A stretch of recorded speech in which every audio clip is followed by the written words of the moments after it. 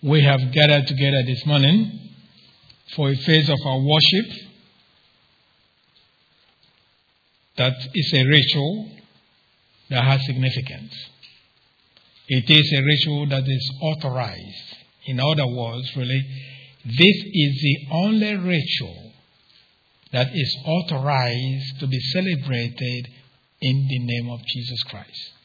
All the other things that you're going to be hearing, of course, in the next few weeks, have nothing to do with Christianity, but paganism. So this is the only ritual that the Lord instituted, commanded the church to do, because He said, "Do this in remembrance of me." So what that means is this is the only time, in a sense, when all believers on this planet in a local church could gather together and think about the Lord Jesus Christ simultaneously. In other words, you can think about the Lord at 10 o'clock. Somebody else might do that at 10:05. But this is the only time when all believers are supposed to be thinking about Him simultaneously. In other words, this is the time for all of us to do one thing, and that is to focus on the Lord Jesus Christ, to think about Him. So this celebration, no doubt, consists of bread and juice that we use, but really the cup signifies the body of Christ. But it also says, when you partake of the body of Christ, the bread, that you are actually testifying that you belong to the church of Christ. The cup, when we do it, you also, although it represents the death of Christ also on the cross, but when you partake of the cup, you are saying that you are sharing in the blessings of the Lord Jesus Christ that came through His death on the cross. So that you have received forgiveness of sins. You are also testifying that you are looking forward for His return. So it is a ritual full of meaning. And that is why we do not approach it lightly. And that's why we have a warning. In 1 Corinthians 11, verse 26 says, "For whenever you eat this bread and drink this cup, you proclaim the Lord's death until He comes. Therefore, whoever eats the bread or drinks the cup of the Lord in an unworthy manner will be guilty of sinning against the body and blood of the Lord. A man ought to examine himself before he eats of the bread and drinks of the cup. For anyone who eats and drinks without recognizing the body of the Lord eats and drinks judgment on himself. That is why many among you are weak and sick, and a number of you have fallen asleep." So, here is the thing. Because it's a serious celebration.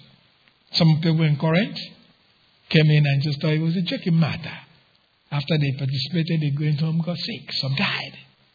So that tells you how serious this is. So, he says, if you do that unworthily, and the way you do it, if there is sin, when you partake of this, you are endangering yourself spiritually. Therefore, you need to ensure that you check yourself. If any sin that you have committed or picked up in thought or anything, you need to confess it at this proper moment so that you be ready to celebrate with us. So, in order to ensure that we do that, we're going to spend a few minutes in silent prayer and let you deal with your soul with the Lord. Let's pray.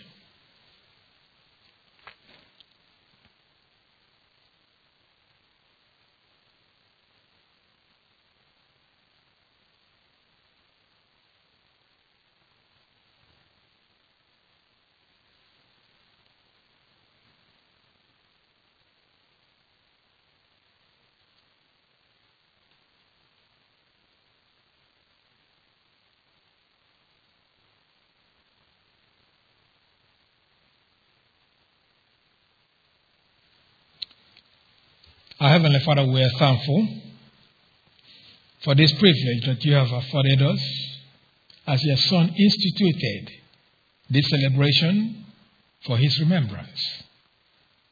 We do pray that as we celebrate it, that God the Holy Spirit will enable us to think and focus on your Son Jesus Christ. This is our request in Christ's name. Amen. Well, you already know the pattern. You just remove the top part.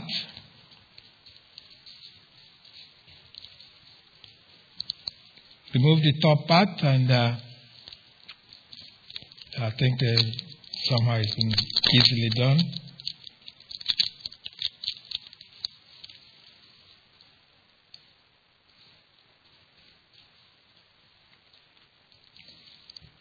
In the night, just before our Lord was betrayed, he took the bread. After offering thanks, says, "Eat. This represents my body."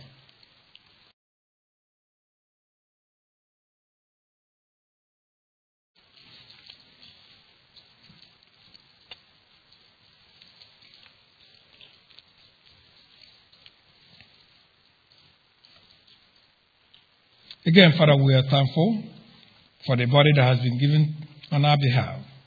So as we continue to celebrate the cup, we also pray that the Holy Spirit will continue to cause us to focus on your Son. This is our request in Christ's name. Amen. Well, before we get to the cup, I normally will give you some few minutes also to ponder on the significance of what we're doing.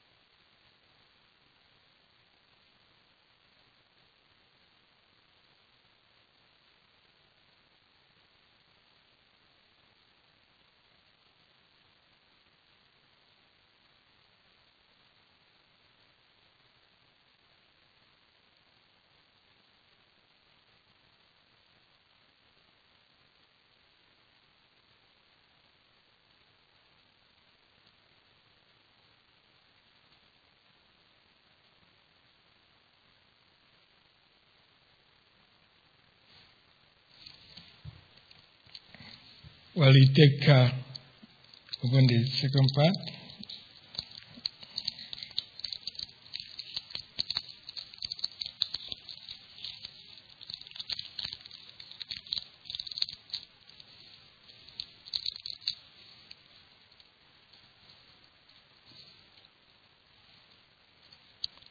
In the same fashion, our Lord took the cup. After offering thanks, says, "Drink from it, all of you.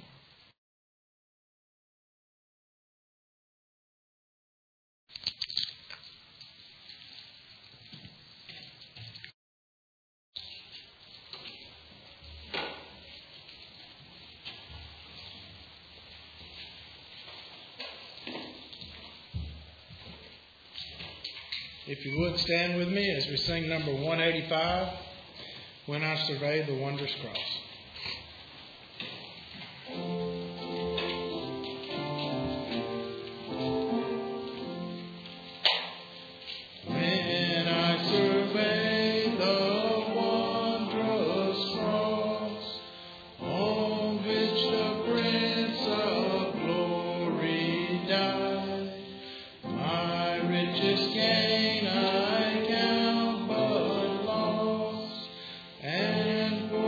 Content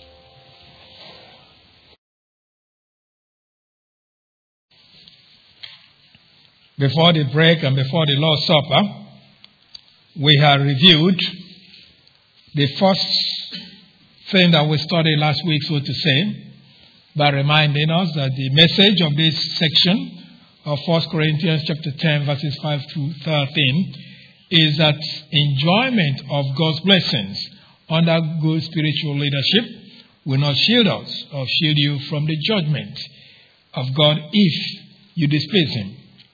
So we gave 3 reasons for presenting the message this way. The first one was that the death of majority of the Israelites in the desert is because of God's displeasure with them. The second reason is to dissuade us, believers, from evil desires. The third one, that Israel's experience was written down as a warning and example for us. So, after reviewing that, we also mentioned the fact that we spent some time last week dealing with spiritual vigilance. So with that, we began with verse 13. And verse 13, we indicated that there are 3 facts about temptation and trial. We spent some time to show that the Greek word translated temptation or trial in some English versions should really be understood as temptation or examination. And we gave reasons why it should be taken with the meaning of examinations. Actually, we gave 4 reasons. The first one, that the experts tell us that the word temptation is a more general meaning to capture the biblical sense of the Greek word used than the word trial or test. Now, because the biblical idea of temptation is not primarily of seduction, of anyone as we modern people think about it, but of putting someone to test or to examination. That was the first reason. Our second reason is that temptation is not the same as sin. The third reason, that the Greek word translate test or trial is usually when there is suffering associated in the context. And the fourth reason, that the meaning of temptation or examination allows for a broader application and interpretation, of course, of what is given here in 1 Corinthians chapter 10, verse 13. Now, so we went in and examined a case to show that God's examination or the examination given in the scripture could be viewed as friendly or hostile. So we picked up Abraham as the example of a friendly examination when God asked him to offer his son, his unique son, which he did. Because we know that wasn't completely carried out, but God has seen his intention and stopped him. So from his experience, we came to 2 deductions: that friendly testing or examination is directly from God to an individual or groups, with him knowing what the outcome will be. So that is why we say then that the second deduction is that the outcome of a friendly testing is assured, whether it's positively or negatively. So with that, we began to show that God knew exactly according to his plan, what the outcome is going to be. And that is what we cited Isaiah 46 verse 10, which is where we begin the second session. It reads, "I make known the end from the beginning, from ancient times, what is still to come. I say, my purpose will stand, and I will do all that I please." So the point is that a friendly examination by God has a decided outcome, whether positive or negative. So anyway, it is our assertion that the meaning examination or temptation of our Greek word in the sense of examination to learn the nature or the character of a person, or to cause the person to do something wrong enables us to recognize that the examination we face in our spiritual life can be friendly or hostile. Now, we have considered the friendly aspect of our examination. So we turn our attention to the hostile examination that we encounter in our spiritual life. Now, hostile examination that a believer faces may or may not involve suffering. But its goal, though, is to cause a believer to sin. That's his goal. Now, by the way, we will use the word tempt, in describing hostile examination, as we use the word test for friendly examination. So we use the word tempt here to describe that. Anyway, we have reference, though, the examination of Job under friendly examination because God was directly behind it. Now, his examination or test involved painful experiences or sufferings, but Satan's goal was so that Job would sin against God, as that is what he meant in the passage we cited previously, specifically Job chapter 1, verse 11. Job 1:11. Job 1:11 reads, "But stretch out your hand and strike everything he has, and he will surely curse you to your face." Now, to curse God means to speak evil words against him. Now, speaking evil words against God is a sin that the Lord indicated that its punishment is death, as indicated in Leviticus chapter 24, verse 16.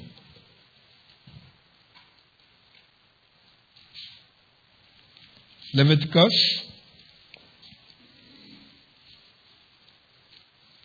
chapter 24,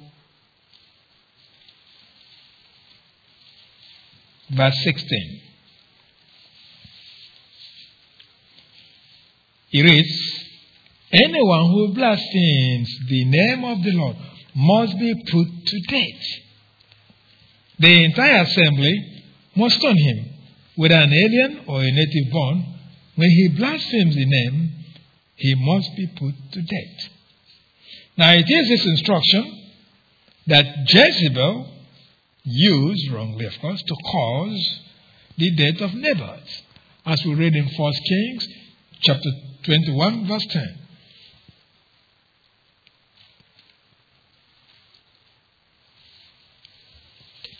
First Kings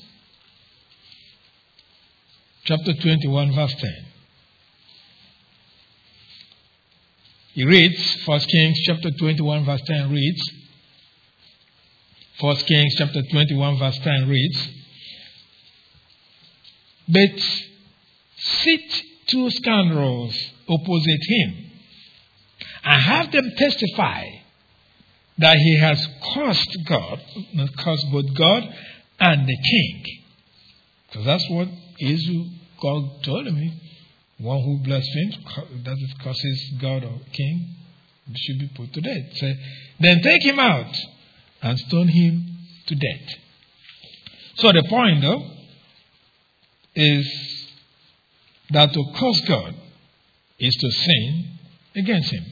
So Satan's goal in inflicting various sufferings on Job was so he would sin against God. Now, suffering as an examination to cause someone to sin is part of what the Lord told the church in Smyrna, one of those 7 Asiatic churches, that Satan would do by imprisoning some of them to cause them to deny their faith in him, according to Revelation chapter 2, verse 10.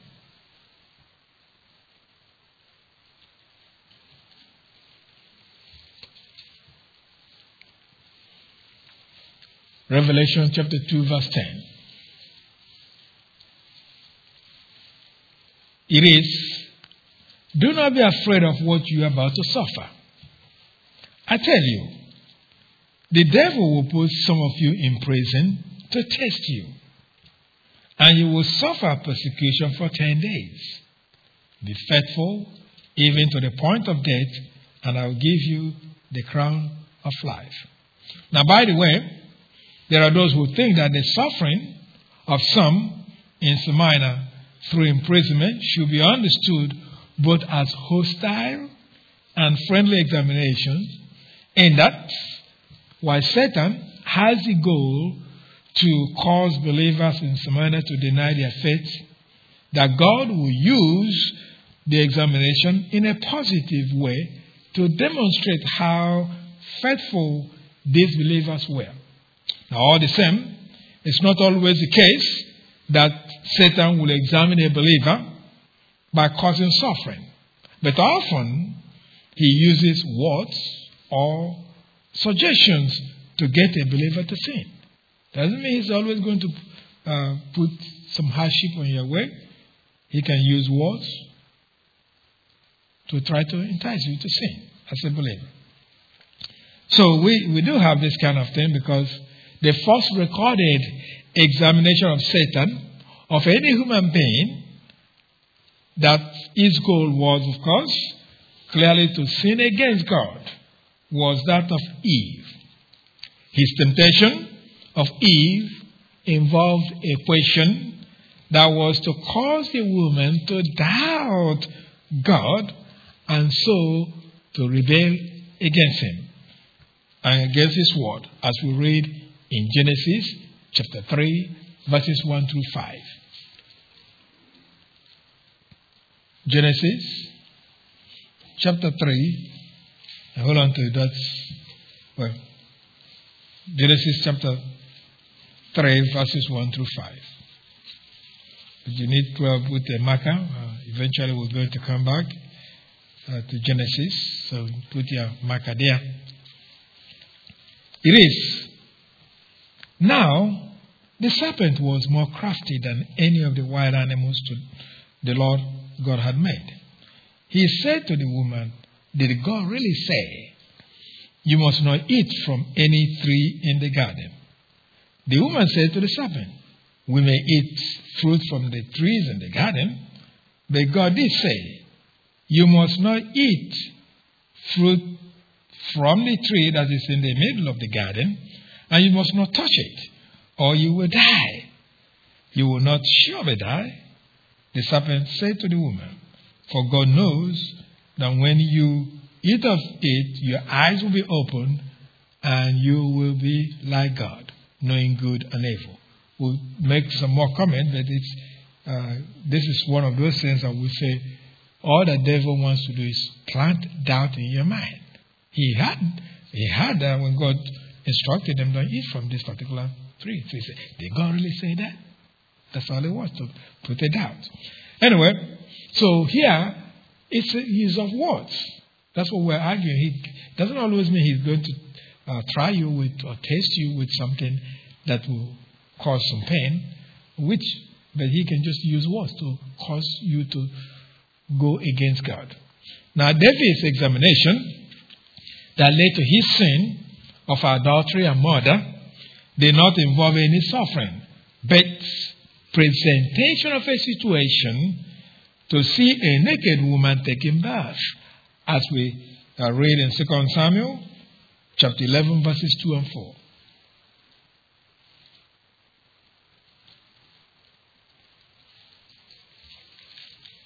Of course, we looked at this passage last week when we were demonstrating the fact that privilege position can cause somebody to be arrogant. And we used this passage to show how David, his privilege caused him to be arrogant to do what he did. Anyway, the passage reads, "One evening, David got up from his bed and walked around on the roof of the palace." Now they have flat roof. It's not the kind of roof we have here today. So from the roof, he saw a woman bathing. The woman was very beautiful, and David sent someone to find about her. The man said, "Isn't this Bathsheba, the daughter of Eliam, and the wife of Uriah the Hittite?" Then David sent messengers to get her. She came to him, and he slept with her. she had purified herself from her uncleanness. Then she went back home. Now, although it's not specifically stated that Satan was behind the examination of David, we should not doubt that he was, because he wanted David to sin, probably to see if God's promise to David of having an everlasting dynasty will be nullified. See, it's interesting to observe that the failure of David took place after the Lord had promised him an everlasting dynasty followed by military victories. Thus, it seems that Satan wanted to destroy David in a sense because after this sin, all that is recorded in the rest of the life of David, as we have it, has to do with domestic problems that involved several things. I mean, from once we reach this passage in 2 Samuel, from there to the end, it was all trouble for David. God had promised him. Dynasty is going to last forever, really. And Satan said, okay, let's go see what God is going to do. I'm going to cause this guy to sin. And that's what he did. So, from then on, in this passage, we saw one incident after the other. So, we saw the rape of Tamar by Ammon, the death of David's sons, first Absalom killing Ammon for raping the sister, who is Ammon's half-sister. Also, for Absalom leading a rebellion against his father and dying in the battlefield. So all from then on, everything went down the hill in terms of suffering. So that's what Satan was thinking, that maybe I can get him to sin and see what God is going to do, whether he's not going to rescind his promise. And God, that didn't happen anyway. So anyhow, Satan was behind the examination of David to cause him to sin through adultery and murder. Now this statement leads us in to the next fact. We should be aware about hostile examination of believers, either to cause them to suffer or to sin. Now the intermediate primary source of hostile examination that a believer faces that may or may not involve suffering is Satan. He is the intermediate primary source. Now that Satan is the primary intermediate source of temptation for us, can be traced to the fall of humankind into sin in the Garden of Eden. As we read in the passage we just cited, I told you I was coming back to it, in Genesis chapter 3.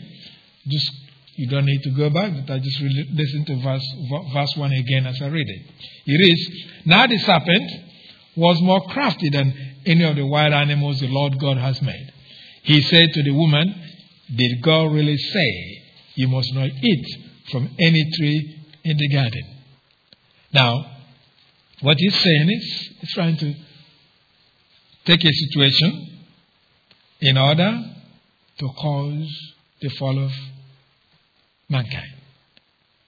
So he planted all these doubts, like I said, in order to see what the woman is going to do. So his intention was to derail God's plan, as we're going to see later on. Anyway, so this passage tells us, yes, his intention was really to destroy God's plan for mankind. Now there's another passage in the Old Testament scripture that implies Satan is a source, intermediate of course, source of hostile action that leads to sin. And that is in 1 Chronicles chapter 21, verses 1 and 2. 1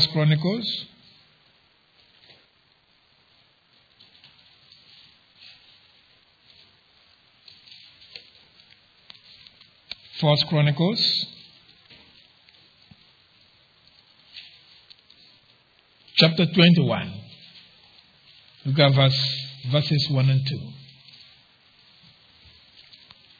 It is, Satan rose up against Israel and incited David to take a census of Israel. So David said to Joab and the commanders of the troops, "Go and count the Israelites from Beersheba to Dan. Then report back to me so that I may know how many there are." Now there's a problem of how to understand the word Satan here. So that the Hebrew word Satan is understood as a proper name of the arch-enemy of God, the devil, or some understand the word as an unspecified adversary that is either heavenly or human. Now the difficulty of understanding how to interpret the Hebrew word Satan is because the event reported here is assigned to God in 2 Samuel chapter 24, verses 1 and 2.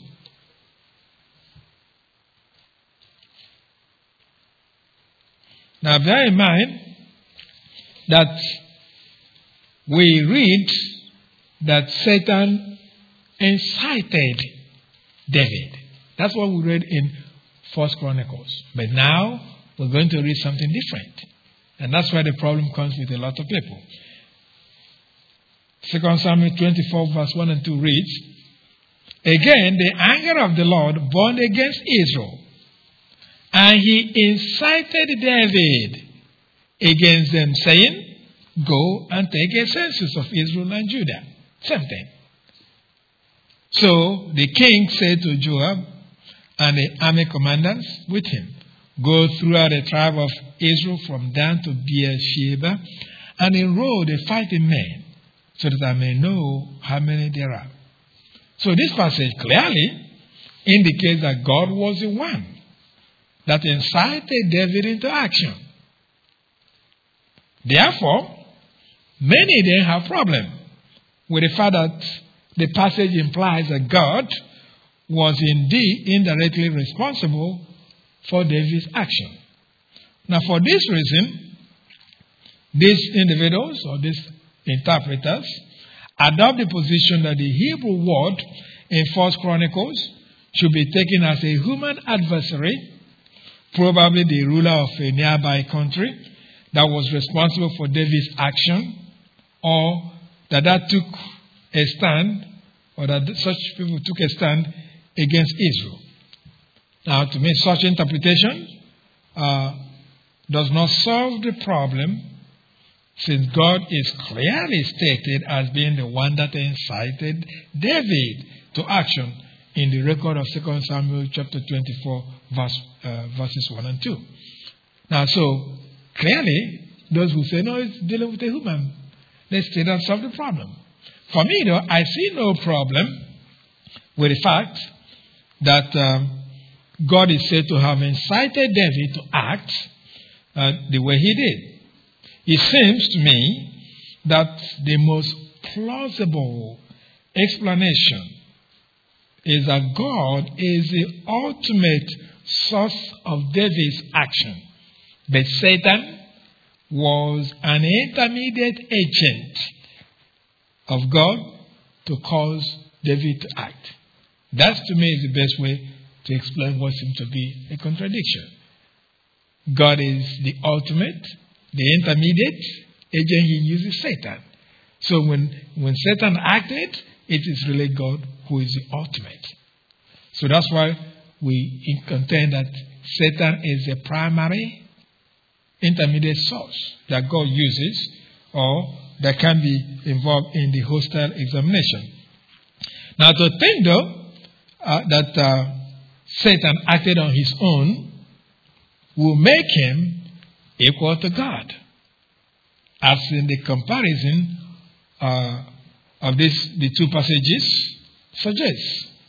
But, of course, such a thing is unthinkable, since Satan is a created being of God. Now, you see, many times when we studied in the past, I've tried to explain We give too much credit to Satan, and he loves that. That's all he wants, to be worshipped. So when we give him too much credit, now realizing he is an intermediate agent. He is not an equal force with God. In other words, we can say God is here in charge of good and Satan is here in charge of bad or evil. So they are competing. No such thing. God is the creator. So what we are saying is, yes, Satan is an intermediate agent and not the ultimate source. Now, those who have problem with our explanation must also have difficulty explaining other passages where God, for example, used an evil spirit to accomplish his purpose. As we read in 1 Kings chapter 22, verses 19 through 23.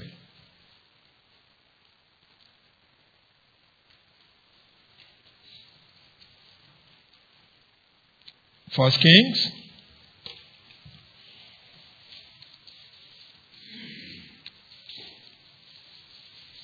chapter 22, verses 19 through 23. It is, Micaiah continued, "Therefore hear the word of the Lord. I saw the Lord sitting on his throne with all the hosts of heaven standing around him on his right and on his left." Now, by the way, this host of heaven refers to the gods that we studied in 1 Corinthians 8, 5 and 6. They refer to the gods here. Standing around him on his right and on his left. And the Lord said, "Who will entice Ahab into attacking Ramoth Gilead and go into his death there?" One suggested this, another that. Finally, a spirit came forward, stood before the Lord, and said, "I will entice him." "By what means?" the Lord asked. "I will go out and be a lying spirit in the mouths of all his prophets." He said, "You will succeed in enticing him."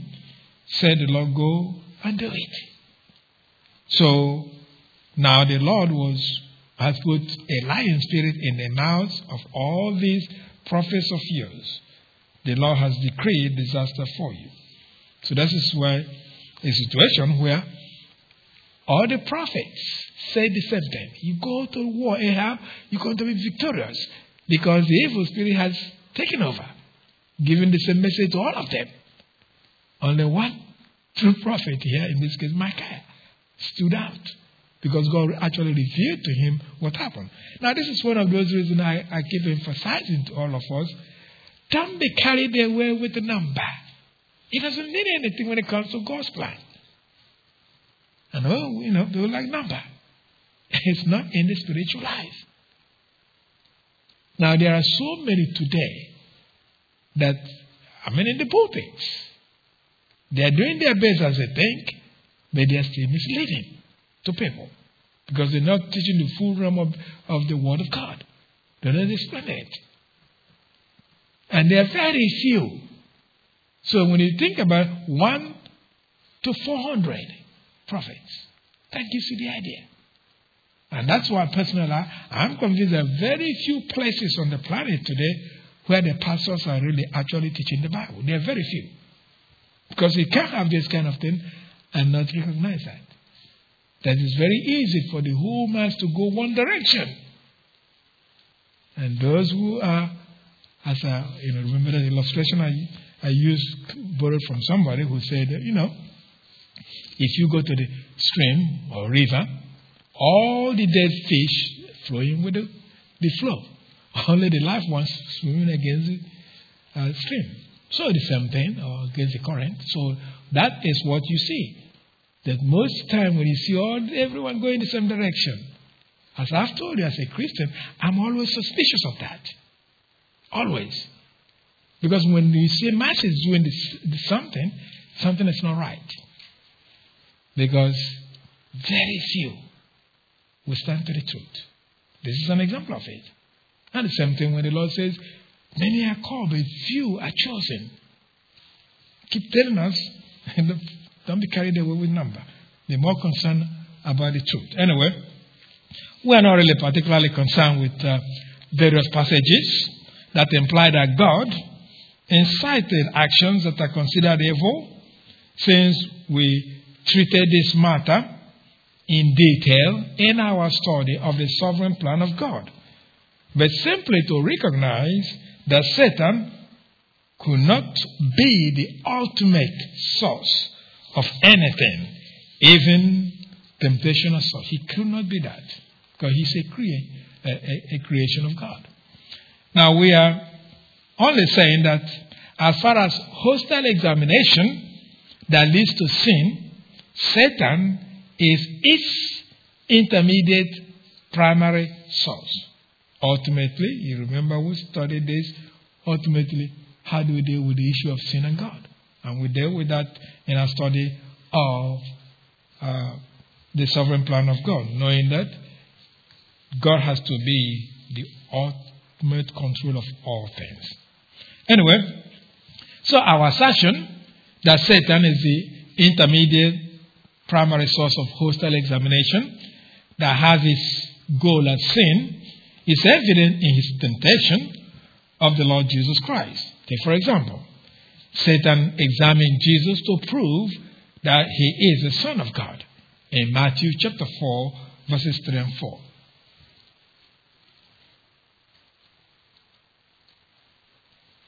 Matthew chapter 4, verses 3 and 4. Matthew chapter 4, verses 3 and 4. It reads, the tempter, that Satan, came to him and said, if you are the Son of God, tell these stones to become bread. Jesus answered, it is written, man does not live on bread alone, but on every word that comes from the mouth of God. Now, it is true that this text is often taken by some as a text to misconstrue the divine sonship as the power to do miracles. But really, it is an examination by the devil to see if Jesus will obey him, since he probably did not doubt that Jesus Christ is the Son of God. He didn't doubt that. Now, I say that he didn't doubt because even the demons knew who Jesus is. They knew his identity, as we can gather from Luke chapter 4, verse 21. Luke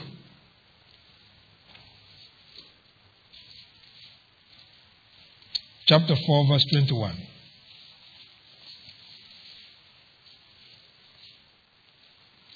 Luke chapter 4, verse 21. Luke chapter 4, verse 41.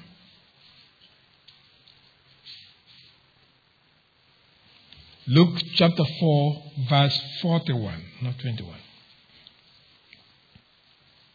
It reads, moreover, demons came out of many people shouting, you are the Son of God. But he rebuked them and would not allow them to speak because they knew he was the Christ. Thus then, if demons knew that Jesus Christ is the Son of God, certainly their chief, the devil, knew that he is the Son of God. So, included then in his examination or test of Jesus Christ is simply the desire to obey him, which would be, of course, a sin in the sense of doing what Satan wants. So many times people don't realize all that Satan wants is do what he wants you to do. Doesn't always mean that what he wants to do, from the way we look at him, may not, we won't call it sin. But the issue is we obey him, and that's what he wants. Because when you obey a person who is a being that you don't see, what you're doing is worship. Regardless of, we studied what worship is. Worship reduced in a very simple sentence, in simple word, obedience. When you obey God, you worship him. That is the basic definition that we studied from Genesis 22. Anyway, now, so Satan His intention was simply for Christ to obey him. Because there's nothing wrong with Christ turning stone into bread. He can do that. What's wrong with that? But if he did it, he would have obeyed Satan. And that's how Satan wants. Obey him. In other words, you worship him. That aside, the temptation of Jesus Christ by the devil indicates that he is really the intermediate primary source of hostile examination. Now, Satan is no doubt the intermediate primary source of hostile examination that leads to sin. But there are other intermediate secondary sources with the same goal. The first one, our sinful nature, examines us with evil desires to cause us to sin.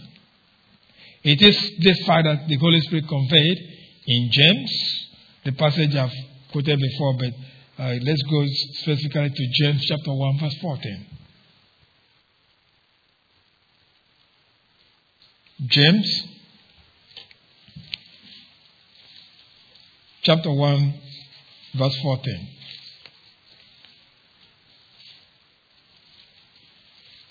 James chapter 1, verse 14 reads, "But each one is tempted when, by his own evil desire, he is dragged away and enticed." Now, James did not mention Satan in this passage as the source of hostile examination, but the evil impulse in a person. That's what he meant in the phrase evil desire. That's an impulse inside of us. So that has to do with our sinful nature. See, the evil desire is part of our sinful nature, as implied in Ephesians chapter 2, verse 3.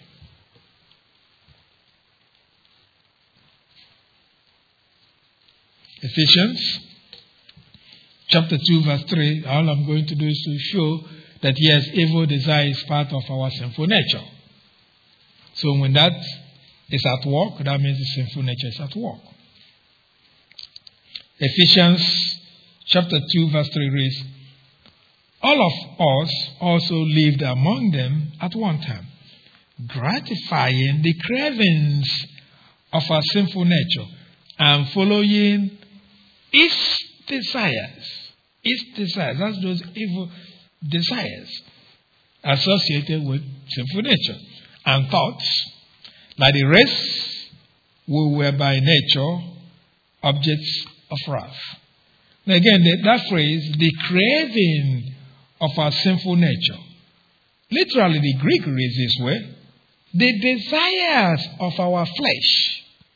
That's the way the Greek reads. The desires of our flesh. So that's what causes, that's a secondary agent, our flesh. But we call it sinful nature, our flesh. That's what gets us, test us to see which way we're going to go. So the literal phrasing, the desires of our flesh, may be interpreted as desires that characterize the flesh, that is, fleshly desires, or desires that originate from the flesh. Because that's, the Greek, the desires of our flesh. The genitive in the Greek has so many meanings, and here I'm saying it could be read in one or two ways. Desires that characterize the flesh, or the desires that originate from the flesh. Now, there is really no significant difference in the two interpretations, but it is more likely that the emphasis on the phrase is to indicate that the flesh is the source of desires. Now, flesh here is used as a seat of sin and rebellion against God, so that those under His control could not possibly please God. We're not talking about the flesh that you can pinch. No, we're saying that is really, we use our word flesh, but it's really to describe a seat of sin and rebellion. And so, when you're under His control, you cannot please God. This is clearly what's meant in Romans chapter 8, verse 8. Romans 8 verse 8.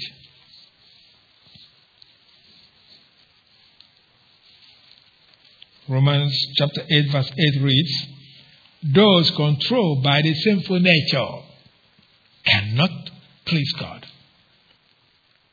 So this seed of sin puts out desires and impulses that are contrary to the will of God. So the flesh, often described as the sinful nature, is the source, secondary of course, source of desires that tempt us to sin. Another secondary intermediate source of hostile examination of believers is the world in which we live. And that's the way as indicated in 1 John chapter 2 verse 16. 1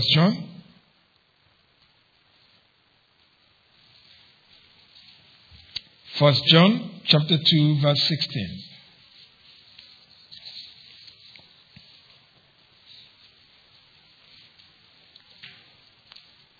1 John chapter 2 verse 16 reads, for everything in the world, the cravings of the sinful man, the lust of his eye, and the boasting of what he has endorsed, comes not from the Father, but from the world. So the world is the system of all that's opposed to God. Now the world system contains many things that are intended to cause a believer to sin, as Apostle John listed in this verse.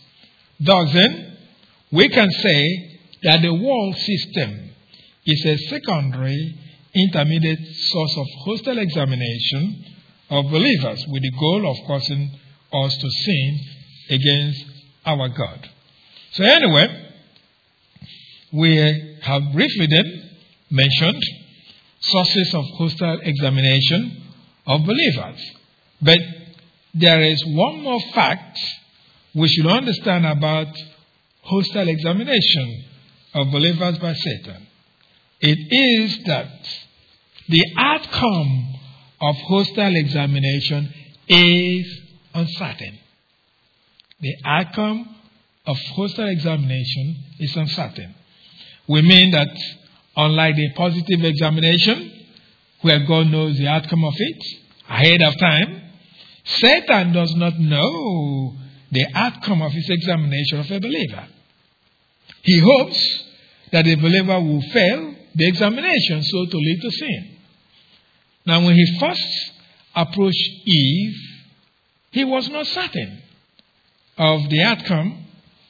That was the reason he tried to persuade her to rebel against God with the reason he provided as stated in the passage we have read before, and go back to it in Genesis chapter 3 verses 4 and 5.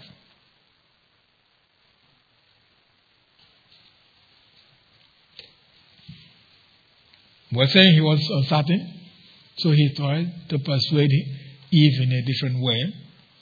Genesis chapter 3 verse 4 reads, you will not surely die. The serpent said to the woman, for God knows that when you eat of it, your eyes will be open and you will be like God, knowing good and evil. Now still hold on to Genesis. Now, it is because Satan was not sure of the outcome of his hostile examination of the woman that he lied in an emphatic manner to the woman when he said, you will not surely die. That's a lie. You will not surely die. Now this lie was a hostile response to God's word that indicated that when Adam and Eve, if they ate from the tree of knowledge of good and evil, that they will die, as the Lord emphatically conveyed to them in Genesis chapter 2 verse 17. Genesis 2 verse 17.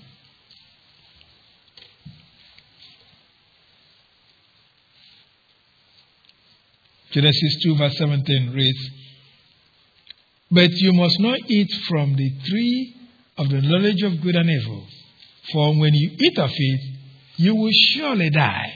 Notice that's certainty. God said, that is certain. Now Satan switch it around and say, you will certainly not die. That's why he does this. You see? People don't pay attention to what's very important. So here it is. He's taking God's word, reverse it, putting some emphasis to make the woman believe him in what he's about to do. So we contend that Satan did not know with certainty that the woman will accept his suggestion. But he hoped, though, that will be the case. So he told the truth regarding knowledge, Adam and Eve without where. As in the sentence when it says, "You will be like God, knowing good and evil," that he'll use, but then that truth was confirmed by God himself in Genesis 3 verse 22. Look at chapter 3 verse 22.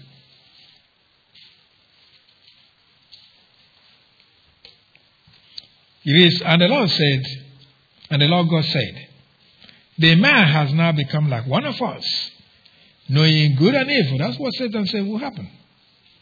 "He must not be allowed to reach out his hand and take also from the tree of life and eat and live forever." So all the same, Satan was not sure of the outcome, although he won over the woman in his hostile examination. He won. That's right. He won the first round, so to say. God won the second round. Now, the uncertainty of the outcome of his hostile examination by Satan is observable in his hostile examination of Job. See, he also had hoped that Job would fail the examination so as to cause God, as stated in the passage that we cited previously. You don't need to go there, but I know some of you still go there. Job chapter 1 verse 11. Let me just read it because you've already written it down. He reads, "But stretch out your hand and strike everything he has, and he will surely curse you to your face." In other words, he's saying to God, I am certain. Although he was lying, so I'm certain he will do that. Now Satan, again, was hopeful that if he were granted permission to examine Job in a hostile manner, that he will fail and so curse God. But that did not happen, proving that despite what he said Job would do, he did not do. So that intent in itself tells us he's not sure of the outcome ahead of time. He doesn't know that. In effect, his statement, "He will surely cause you to your face," proved to be a lie because he was not certain of the outcome. Now, this uncertainty on the part of Satan regarding his hostile examination of anyone is also evident in his temptation of Jesus Christ. There's no doubt that Satan recognized Jesus Christ as a second Adam, since all angelic creation would have recognized Jesus' entrance into the world as something unique, in that they did not know what to make out of it, or make out of the incarnation. Hence, the command of God to them to worship him as the human author presented in a passage we studied in detail because we have studied the book of Hebrews completely. There we examined Hebrews chapter 1 verse 6.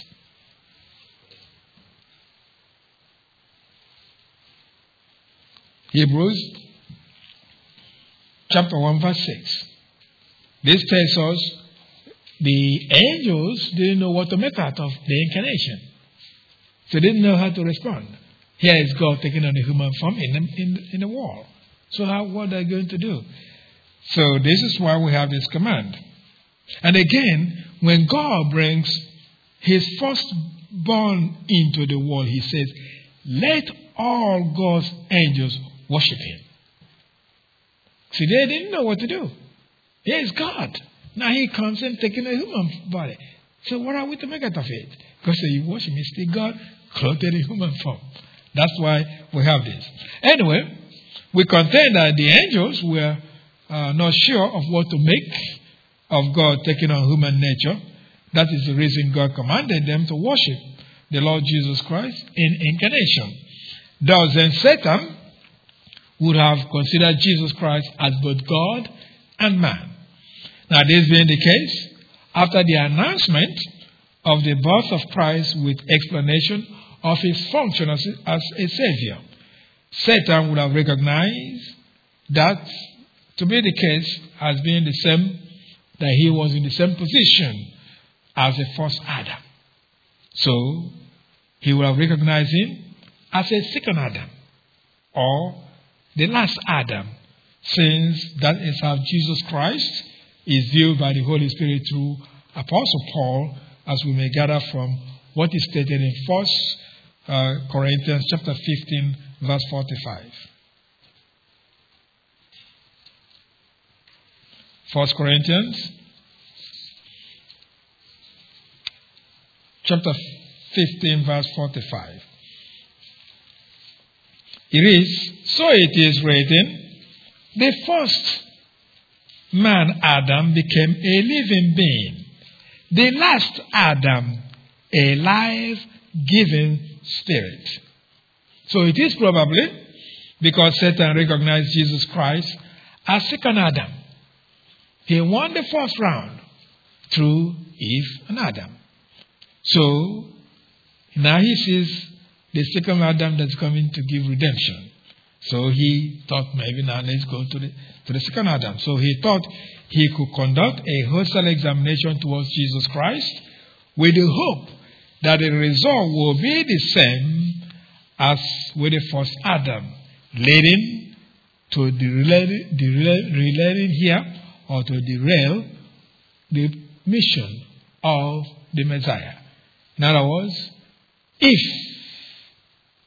Christ actually obeyed him, then there would have been no point that salvation will ever take place.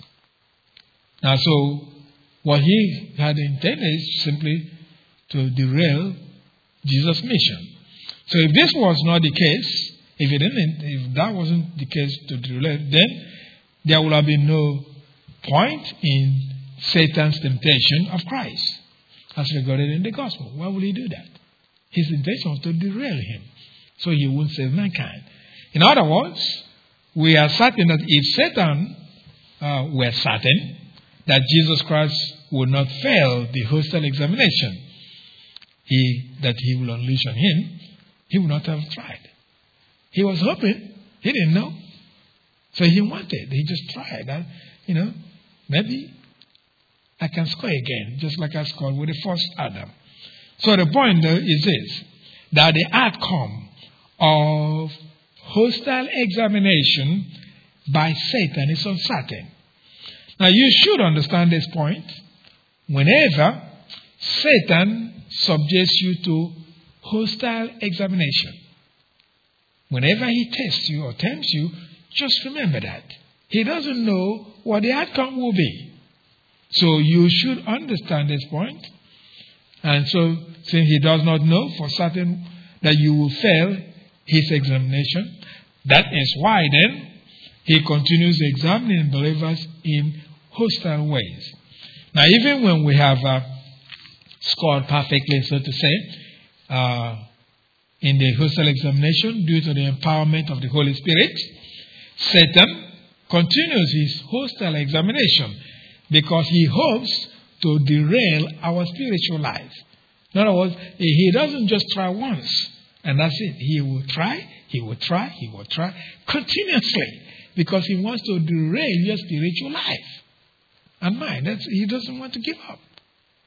So if we know this, if we have this knowledge, that all he wants to do, he is not sure if we're going to fail, but he just wants to try.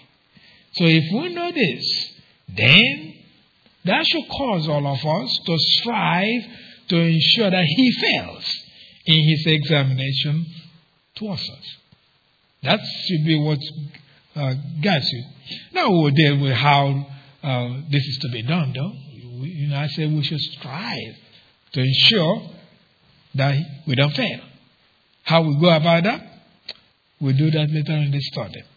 Now, the data as he may, a first fact then about temptation or trial, the Holy Spirit through Apostle Paul wants Corinthians and so all believers to know is that no believer ever faces temptation that is not common to fallen humanity, as in the first sentence of 1 Corinthians 10 verse 13, that's all we've expounded this morning, which is, no temptation has seized you except what is common to man. We'll not finish with it. There's more about it, but that we'll do in our next week's study. Let's pray. As we close our study this morning, there may be someone here listening or someone listening over the internet that if you were to die now, you go straight to hell because you are not a child of God yet. You don't have life. You're a religious person. You may even have been baptized, but you don't have life. So, here is the thing. God in His love has sent His Son, Jesus Christ, who left the heaven with all His glories, come to this planet in order to die for your sins and my sins. He had the power not to die for our sins, but He willingly gave Himself up. He demonstrated this because after all the mockery trial and all that's happened to Him, He never went. But really, the place He showed us that if He didn't want to go to the cross, no one can hold Him, is when they came to arrest Him. Because they came with clubs and all that. He said, "Who are you looking for?" And he said, "Jesus of Nazareth." He said, "I am." That is God spoke. And they all fell to the ground. Which means, if he didn't want to be arrested, he keeps saying that no one will arrest him. But he willingly gave himself. Because he is the one that created hell. He is God, the creator. So he created hell. He knew what a horrible place it will be to spend eternity. And so he left heaven to come and redeem you so that you didn't go there. Now, how are you going to do? How are you going to escape it? Well, the Bible tells you that you should believe in the Lord Jesus Christ. That's why it says, believe on the Lord Jesus Christ, and you will be saved. What are you going to believe? The Bible again says, these are written that you may believe that Jesus is the Christ, the Son of God. Believing in Him, you have life through His name. If you believe that He is the one that came and went to the cross and paid for all your sins, your past, present, and future, that all of that have been paid for. If you believe that He carried it on the cross, was then buried, and He resurrected, and it's now in heaven. If you trust that, if you believe that, you will receive eternal life. On the other hand, you say, "I don't believe that." Well, you are knocking on the door to hell. We just say knocking because you're not dead yet. Once you die, you ain't dead. You are very close to it. If you reject this message, if you reject what offer that Christ has given on your behalf. So believe in Him, trust Him, and escape the coming judgment. Heavenly Father, we are thankful for the study of your word. We pray that God, the Holy Spirit, will cause us to recognize that we are your children, who you have enlightened to know how the enemy will continue to present hostile examination to cause us to rebel against you. Enable us to recognize that He does not have the power to do so, nor does He know the outcome, so that we will strive to ensure that we do not yield to Him. This is our request in Christ's name. Amen.